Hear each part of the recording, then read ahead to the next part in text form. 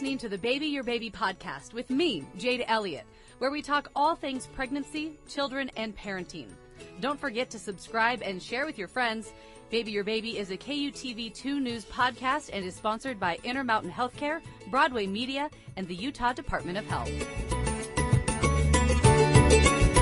You're listening to the Baby Your Baby podcast with myself, Jade Elliott, joined today by Dr. Merrill Kingston with Intermountain Primary Children's Hospital. Thanks for being with us. Well, thanks for having me. We're talking today about a topic that even us adults struggle with, fears and anxieties. But we're focusing on how we can help our children through fears and anxieties. Of course, we know infants and toddlers, a lot of them experience different fear, different anxiety about things. And it can be challenging sometimes. I know, for myself, even as a parent, to try to figure out how to soothe them, how to help them overcome a fear or something that's making them anxious. Because sometimes it's a fear of something that us as adults might think is silly even. And so trying to help them work through it and figure that out. So you're going to kind of break down some of the tips and tricks that we need as parents or even as caregivers to help us, kind of walk our children through how to get over some of those fears and anxieties. And a lot of it has to do with kind of self-soothing, right? Yeah, right.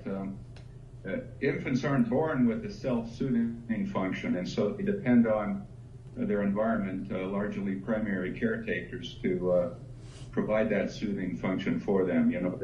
They naturally experience distress and upset if something is not, if they don't feel well, if they're hungry, if they're cold, and for other reasons. As caretakers, our job is to try to figure out what is the cause of the distress, resolve the issue, and provide soothing comfort. Over time, as we do that enough of the time, no parent is perfect environment without stress completely. But over time, as we do that enough of the time, our infants and eventual toddlers internalize a soothing function so that they can self-soothe when needed. And, looking at the list that we have of what are often, for babies or toddlers, common fears or anxieties, we have to remember that everything to them is new. And so, even as an adult, you walk into a new environment or a new situation, and there could be a fear or an anxiety about that. And I think that's something to remember when it comes to our babies and our toddlers, is everything that they're experiencing is brand new to them, whether it's bugs or the dark, things that we might look at as adults and say, well, there's nothing to be afraid of, but they've never experienced it before. Right, and many of these fears are developmentally normal and to be expected. Being alone, fear of the dark, large animals, bugs, heights, going to the doctor, a loud or an unfamiliar sound.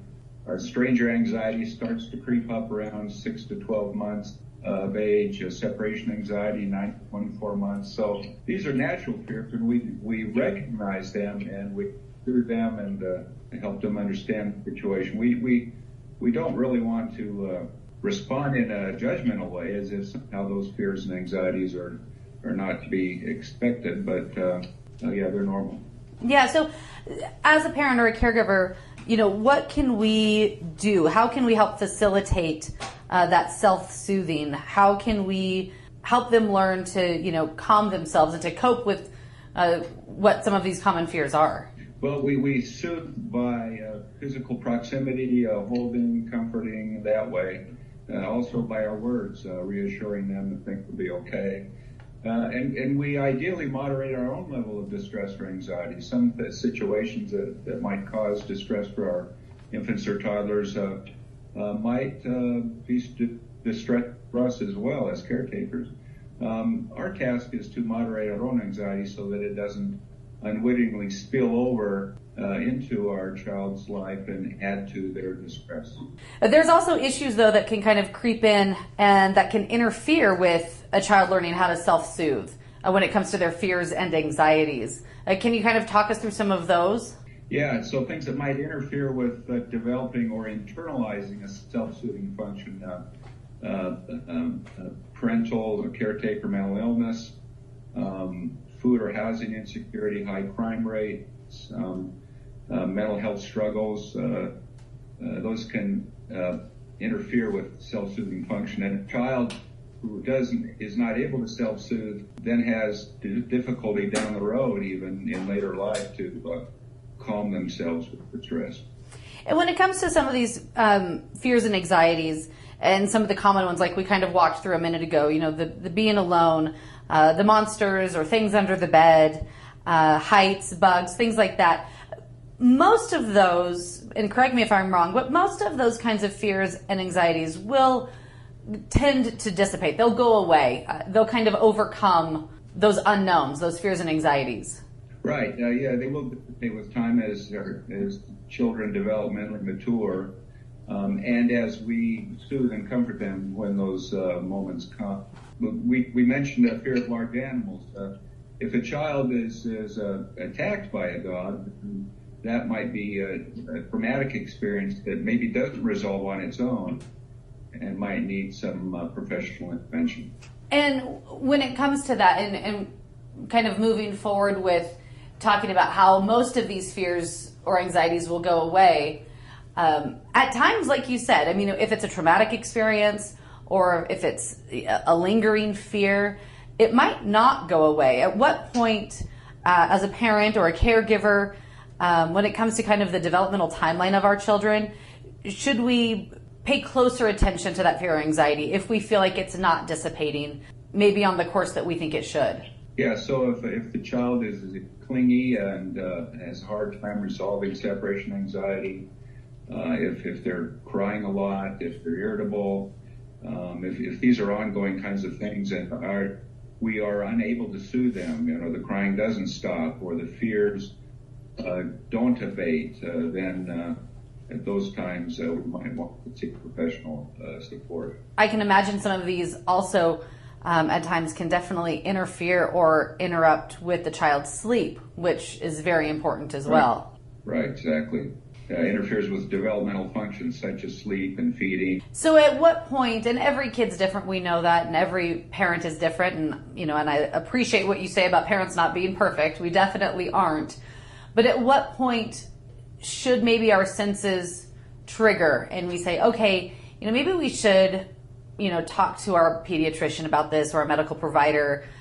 Maybe there's something more here going on that we're not able to figure out that we need some extra help with. Yeah, if the anxiety reaction is severe, frequent, intense, doesn't resolve itself, even in spite of our best efforts to soothe and comfort, then seeking help is probably helpful.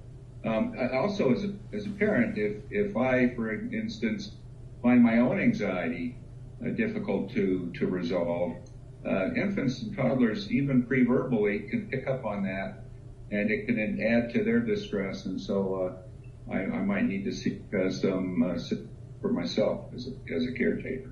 Mm-hmm. Absolutely, and that's such a great point to bring up, something that a lot of people might not think about, of how much our babies and our toddlers, our children, sense that from us. Even though we might think that they don't, they sense and see so much more than we even give them credit for. Oh, yeah. And this is, like I said, nonverbal even, before they're able to put anything into words and understand their feelings. They will pick up on our distress and it frightens them. I mean, even an animal, if you ride a horse and you're very anxious about doing so, that horse will pick up on that stress and as if there's a danger around, and then it might be more difficult. Mm-hmm, absolutely. What other resources do you have for parents if they're listening to this and they think, gosh, I've been struggling with this. I've been struggling with these fears and anxieties that my toddlers or my babies are having. What resources do you have for them of where they can maybe find some help or find some ideas of what to do? Well, there's all kinds of stuff out there. It's not too hard to Google and find resources. Primarychildrens.org is a possibility. If you were to find the American Psychological Association website, American Academy of Child and Adolescent Psychiatry website. Those kinds of resources are helpful to access. Great. Well, thank you so much for your time, Dr. Merrill Kingston with Intermountain Primary Children's Hospital. We appreciate you being with us today. You're welcome. Thanks for the opportunity. And that concludes this episode of the Baby Your Baby podcast, talking about how we can help our children with their fears and anxiety.